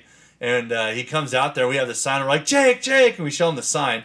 He turns to us and, thanks a lot, guys. And salutes us, which is great. Yeah. And then he's thrown in the bullpen, and as he's getting ready to jog back into the dugout, we're like, yeah, Jake, go. And Eric goes, yeah, Jake, fuck shit up, Jake. Fuck their shit up. Yeah. He nods and tosses me a ball. He tosses you a ball. Now, you didn't reach out. You let some snot-nosed brat get it. Yeah, I did. We could be passing that ball around every year saying, all right, Eric, it's your turn to hold on to the Jake Peavy ball. Yeah, that's true. I didn't want to take a ball from a kid because I'd feel like a dick. But that's back in my future. Yeah. My former days. Now I would do it. Yeah, didn't you get a foul ball and some kid said, hey, mister, can I have the ball? Yeah, that was at Elsinore. Piss off, kid. Yeah, I was at Elsinore. It hit off my hands and it hurt like shit, dude. And he comes up, hey, can I have it? Can I have it? I'm like, no, I'm keeping this. I'm like, get out of here. Scram. Where's your parents? So anyways, Scram. that Moving was from Chad. Thanks a lot for that, Chad. Yeah, I'm we love completely... Jake. You can tell we love Jake Peavy. Completely on board for that. Please bring him back. He is a shell of what he formerly He was. can even put on post-game shows. But I would take that shell for sure. So my girl Talia, at Talia_M1, she has 4 points. She just followed me, and I just gave her a follow back. Thanks, Talia. I will all 4 points I will read off. Trade mediocre Myers, trade mediocre Myers, trade mediocre Myers, and number 4, resolve second base situation. By Solarte, Spangi, etc. So the reason why she brings that up about Myers is I feel like it's her, me, and maybe a couple other people, Craig Meddy, a couple other people against Patrick Brewer. And the whole, hey, Myers, because it's the cool thing to hate on Myers. So she's being facetious. Oh, of course. Oh, okay. And I didn't catch that at first. I was like... I feel like we're the only ones that are defending Will Myers. What do you think I was doing? Maybe in the offseason we should have like a cage match. Yeah. But yeah. I think I have like 500 pounds on Patrick Brewer, so... Yeah, so that's very funny. But what about second base situation? So do you think Solarte is gone? He said he wants to stay. Of course, Yeah. everyone's gonna say. No one's gonna say, "Hey, I want to leave." Horse shit. Giancarlo Stanton told an interview the other day, "I've lost for 7 years." Yeah, but players on this team, Yeah. no one's gonna say that. They might. I think it depends on the market and depends on what teams need a third base, like a utility guy. Solarte fits well in a lot of teams. Like the Red Sox could use him. The Yankees could use him if they want him back. We just don't want Headley back. Send somebody else over. And he's cheap, and he's a cheap contract. So I think right now you go in. Solarte's my second baseman or my third baseman, and Asuaje is my second baseman as it stands right now. Asuaje or Spangenberg. If you get the opportunity to move Solarte, I think you jump all over it. Like I said, you get the best available package. He's a mediocre major league regular. That's what he is. He's there. He fills a spot. He does well enough. I feel like we'll have a soft spot for Solarte because of what happened with him in his personal life. I liked Solarte before that, but I think you're right. Of course, Mazzone with the what did he call it? The Solarte single dad club. So I made an awful joke at my bachelor party. I was buzzed. I was getting there. I said, "Hey Andy, you know what Danny and Solarte have in common? Single dad." And I wasn't proud of it. And now he's trying to make that hashtag of single dad club. But Yeah. Anyway, so I have a pretty fucked up sense of humor, but I think they'll trade him. We won't say what I said to Mazzone when I was buzzing over there. I think talk they'll about trade that him. off air. I think they're cool with giving Asuaje the everyday start until Urias gets up there and putting Spangenberg at third. I think agree. they're cool with that, and I think if you trade Solarte now with his contract, he didn't have the best year this year. He had a pretty good year. It wasn't great. It wasn't great, but it was Like okay. counting numbers, he had almost 20. It was enough to where I feel like they would get a pretty decent return if they were to trade. Yeah, they're gonna have to look for guys at kind of lottery tickets, but that's what you're gonna get for guys like Solarte. You just take a shot because it's better than nothing. That's what Solarte was, a fucking lottery ticket. Yeah. So yeah, Talia, that's what we think. We think Suayo will hold the spot down, and Urias will be up probably halfway through the year. Yeah, and thanks for the first 3 points there, Todd. Yes, I couldn't be thank more you. on board that they Yeah. need to trade his sorry ass. Yeah, get Myers and that haircut out of here. Yeah, so there's a lot of them here, and I'm sorry, guys, we can't get to all of them here today, but we appreciate all the feedback. There's these next two are probably the most Padre takes ever. So this one guy, he goes, former Charger fan at cburton35 in all capitals, sign Giancarlo Stanton. There's only one problem. He's already signed for like the next 15 years. Yes, I don't think he's a free agent until he's like 65. So you're not going to sign him. He'd be collecting Social Security, but our generation probably won't get that. You could trade for him. No thanks. No? I actually had a discussion with my uncle. You wouldn't trade for Stanton? No. We went over this, but Well, here's the thing, and this kind of goes back to Marver from the Gwintelligence podcast was what scared. did he say this time? Well, no, he said that someone was going to, someone's going to claim him off waivers, and the Marlins are going to give him away because of the contract. Well, whose problem is that? It's not the Padres' problem. They're not going to do it. Well, the thing is a player like Stanton, are you just going to give him away just because he's making too much? No, Well, number absolutely one, not. Derek Jeter just told the current CEO before leaving to fire four former players. Yeah. Because he wasn't man enough to do it himself. So who knows what they're going to do? Who knows? But man, if he's on the market, I'm calling. I want to see what they want. Yeah, At the very least. The thing with the Marlins is that they're in a rough spot, and I was talking to my uncle about this the other day. They're in a rough spot because they owe him a lot of money. He's signed through the age of 38. He's been injury prone. The reason he hit 59 home runs this year is because he was actually healthy. Every other year it feels like he's either not. Last year he slumped, but it's either like he's not healthy, he's on the DL. I know he got hit in the face, and that wasn't his fault, but the other years, it's like, oh, he's got a bad leg, or he's got a bad calf, it's a hamstring, something keeps him off the field. So they don't have a lot of leverage up from that standpoint. The thing that really kills me, he signed for such a long amount of time, and this is what killed the Padres with Peavy. Everybody knows they need to trade him, that they cannot have that contract on the books. That's why he's attainable, though. For the Padres, you don't have to give up that much. You're giving up a lot. You don't. But not that much. You don't? I don't think you're giving up a lot. I think the Marlins have two options. They can take a lesser package, kind of like what the Red Sox did to dump Crawford, Gonzalez, and Beckett, and then they threw Punto in there. Yeah. And took some What'd you call me? I said Punto. Oh, okay. Yeah. Punto.com. Like .com in Spanish. Ponle acento? Yeah. Oh, God. I think of you in those commercials. Come on, too. Oh, wow. I'm honored. Yes, you should be. Where was I? Okay, so the Dodgers ate all that salary for Crawford, Gonzalez, and Beckett, right? They didn't give up anything. I think Jerry Sands and Ruby De La Rosa were like the top prospects in that deal. I use that term lightly. Yeah. So I don't think the Marlins would get that little back, but they're not going to be getting like I would trade Urias straight up for Stanton, but that'd be it. Because to me, Urias' floor is utility player. His ceiling is above average everyday second baseman. Well, if it's a straight up trade, you're trading away Urias and you're taking on the entire contract. Yeah, but see, I would do that because I'm not giving up. I'm giving up a really good, legitimate prospect, borderline top 100. So you're saying if you're the Padres in the situation they're in financially, you would take on that contract for Well, that they're gonna amount of have- time? well, you mentioned they're going to have a lot of dead money coming off the books. They are. But you also do have, and going back to this point, and I was kind of on Fuck your it, throw side. Renfro in there too. Well, the thing is, you're going to have to start paying these guys through arbitration when they get better. That and if you want to actually, keep them you around. didn't say that. I said. I know. I'm flip flopping sides. You got to be good at stunned. something, and that's what stunned. I'm good at. Let me guess. You threw your fat ass on the grill, and now that side's done. So you got to turn yourself over. Yeah, exactly. Yeah, I knew it. Low and slow, baby. Yeah, low. So, Is that what our studio announcer says? yes. No, she usually says you're done already. Yeah. So Did you start yet? I still really want Stan on the team. I realize it's unrealistic, but it's fun to dream about. It dude. is. Having him right smack dab in the middle of that lineup. Smack dab, bat his ass second. Why not? Not Mattingly was like, I might bat him leadoff. Bat him second. Yeah. No, but I mean, the Marlins, you could kick the tires to the Marlins in a rough spot. If they want any kind of prospects, legit prospects, they're going to have to eat a lot of salary. And at that point, I'm not talking to them. All I'm saying is I'm going to call them to see what they want. Yeah, absolutely. Hey, do you guys want to dump the salary? We'll take the salary. We'll give you a couple of decent prospects. Or are you going to eat like half the contract and then we'll actually give you like legit, top 10 prospects? Yeah. Not name FT2. Yeah, you're not getting Tatis. So another Padre take here from my pal, Daniel Deanda, at DanSam0820. Deanda, I heard you can hit. Why don't you come out and prove it next spring on our adult league team? Oh, yeah, he smashes.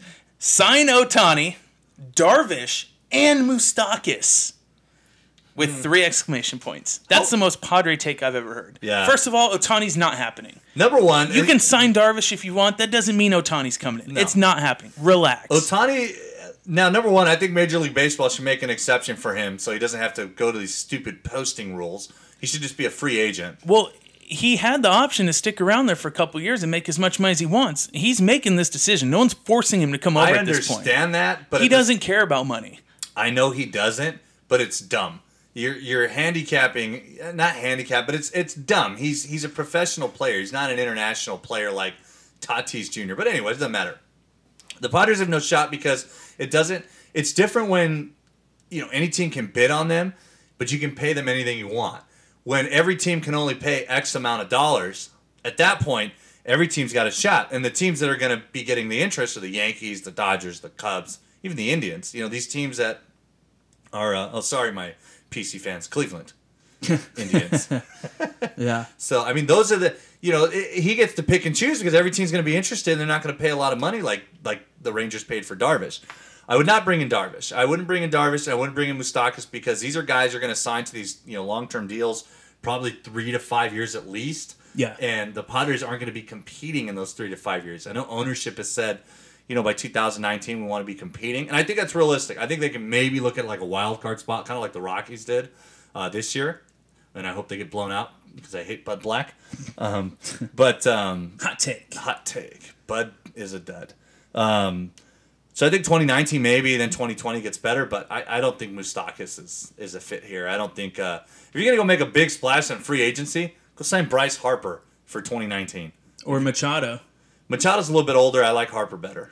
So here's another one from Cameron Jose, at Real Cameron Jose. Thank you, sir. He says, any concern that in their investigation of the international market and the resignation of Coppola, the Braves GM. Copy. This is called copy. MLB might find more dirt on Preller. That did cross my mind. And at the same time, it's really nice to see that the spotlight and the microscope is on another team and another GM. Yeah.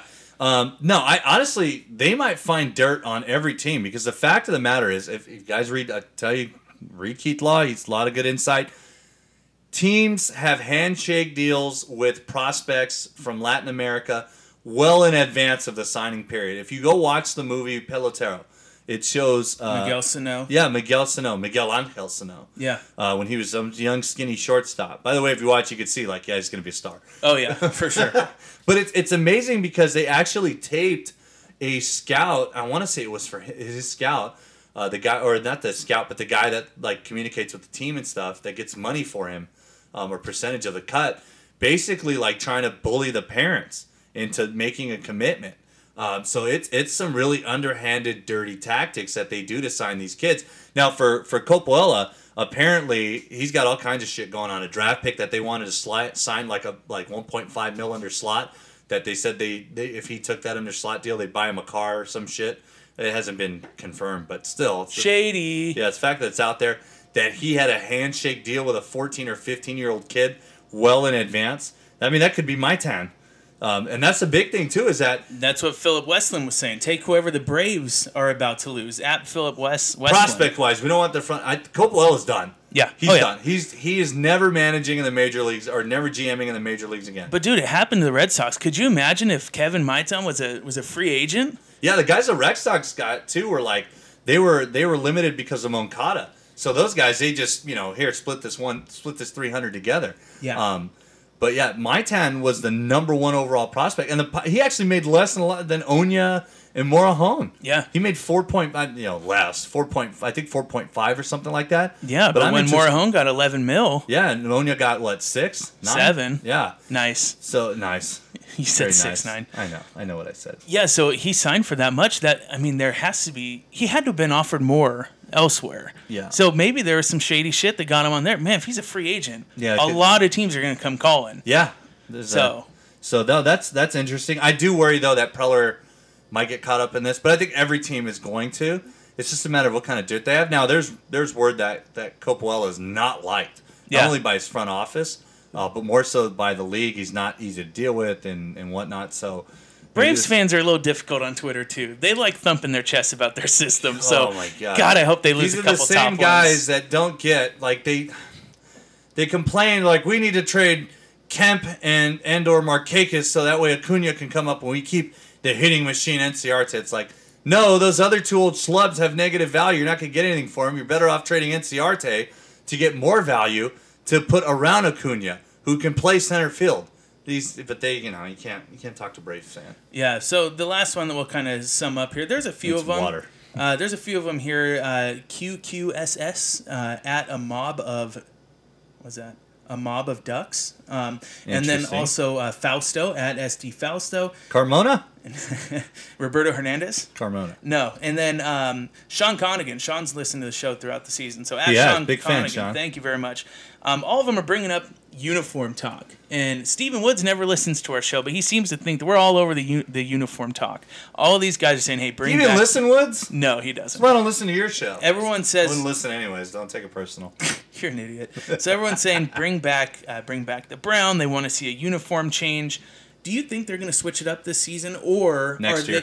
That's what I was going to say. Are they waiting until next year for the 50th anniversary? I think so. They're going to wait for that and change it up? I think with uniform changes, they have to have it in by a certain deadline, which I think they're already past it. So I think with the uniforms, it'll probably be 2019. Yeah. And that's the year where I think you'll see, Quantrill, Tatis, all these younger guys, Knicks, coming up, and it'll be more exciting.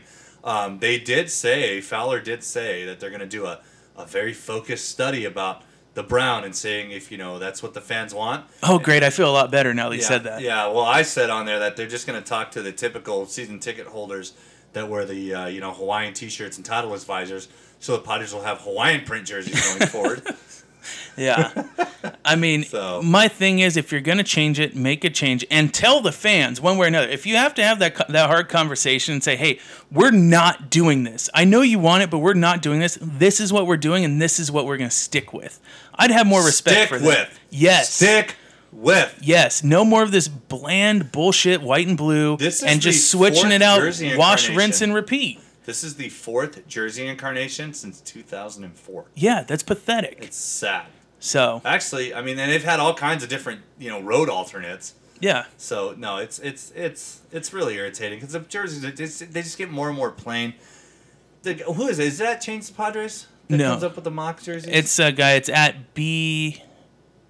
Bring back the brown 2018 or 2019 or something like that. Bizarro Padres, something like that. He works up. He puts out some of the sick best jerseys, and he did one that I really liked. I wasn't big on the Pinstripe one you sent me. I was big on two of them. The one that has the current Square Padres font, it's brown and it's got the brown Padres with the orange board. I like that one.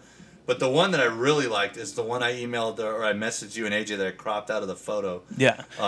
It looks like the old school like Randy Jones colors. It's white. It's got the SD on the left, and then it's got the yellow numbers with the brown border, and then the brown name with the yellow border, and then it's got the Friday hat. Looks so fucking clean. And it looks good. Even my mom was like, I like the pinstripes because Tony Gwynn and the blue and orange, but the Padres are brown. They should go to brown. And I'm like, why don't we just go to brown? Let's just make a decision. Do something. It's No, kind of like because if you do that, they're gonna be like, okay, great, we've made a decision, guys. These are our jerseys, and it's the shit ones we got now. Yeah. I don't want to see those in playoff baseball. Yeah. We're gonna put the ratings are gonna plummet. I feel like they're either going to go back to the 98s because I feel like those are gaining traction. Those So are gaining a number of those at the Yes, stadium. Yeah. yes. So those are gaining traction. I feel like they're either going to go to that or some variation of brown. And I feel like it's one or the other, and either way I'm cool with it. Yeah. So just do it. Get it over with.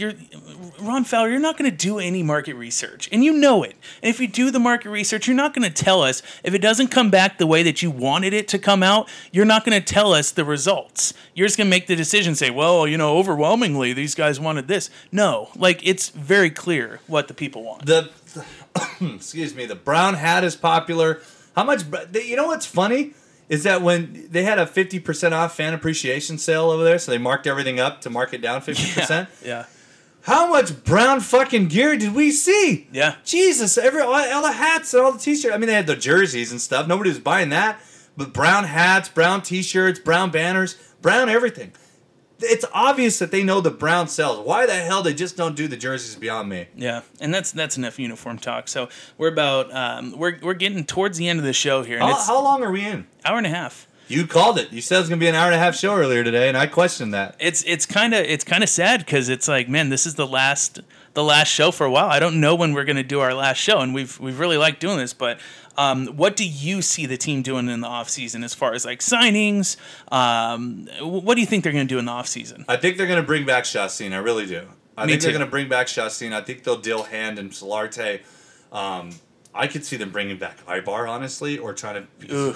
I know, but they don't have any other players to put it short. So we're finding some stopgap shortstop like, Echeverria or Alcides Escobar.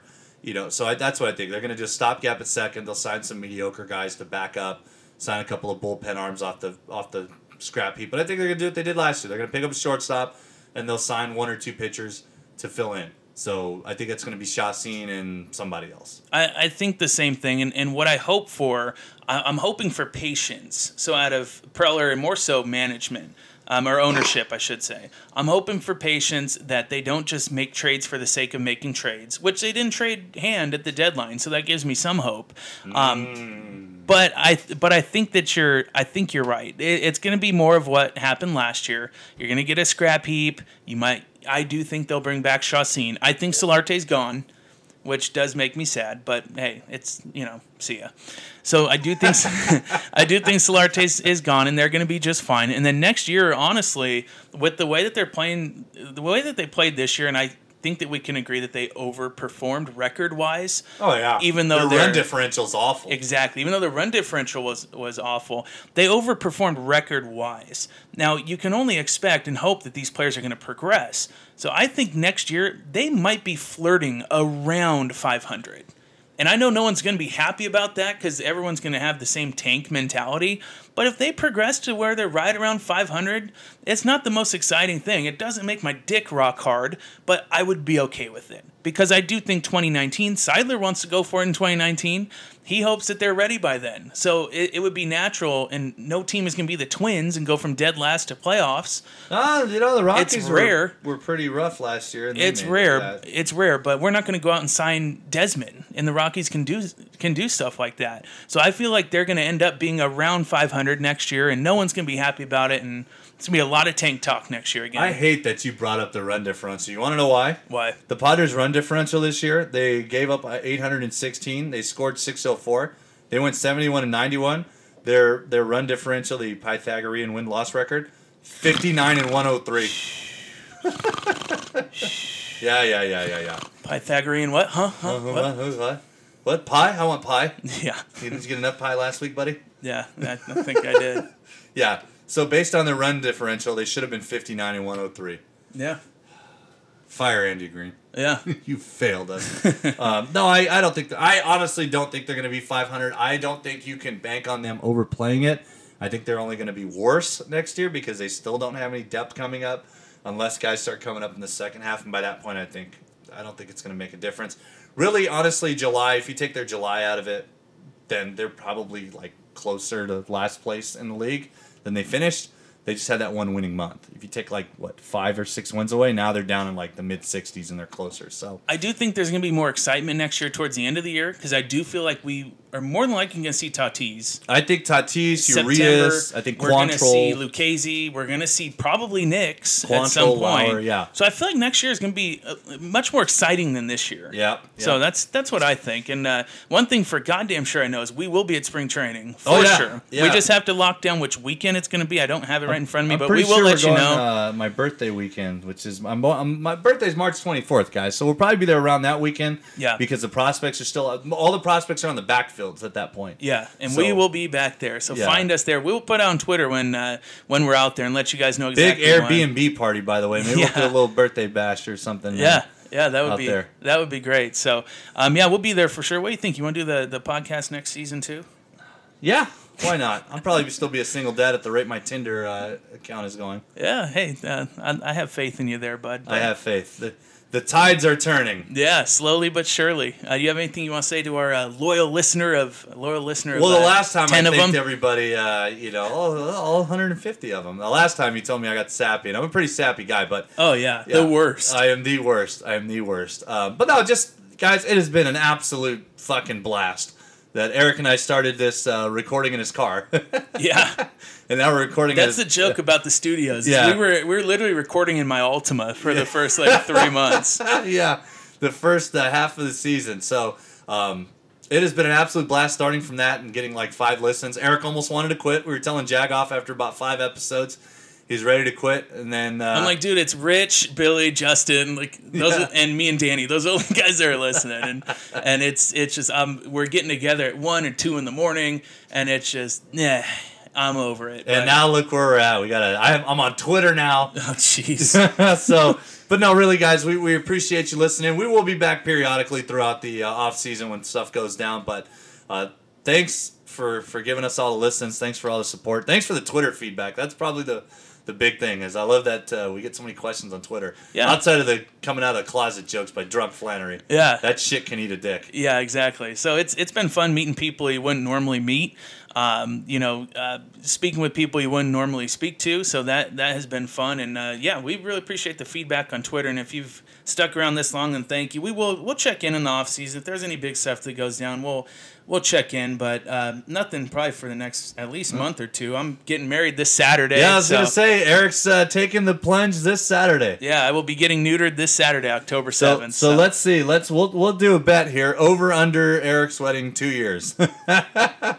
I think I'm pretty sure I'm gonna. I'm gonna take the over. Yeah, I think I'll take the over on that. But yeah, really really excited for that, and that's pretty much it, man. I'm kind of sad that the season has come to an end because I've enjoyed doing these every week, but all good things must come to an end. So Yep. we will. That's how my marriage ended. That is for sure. I said good things though.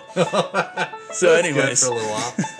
Anyways, we'll check in later for truck driver Danny Ortiz. This is Eric LeBouf for the final time in 2017 signing off. Slide into my DMs for the truck driver joke. We'll check in next season, guys. We're out of here.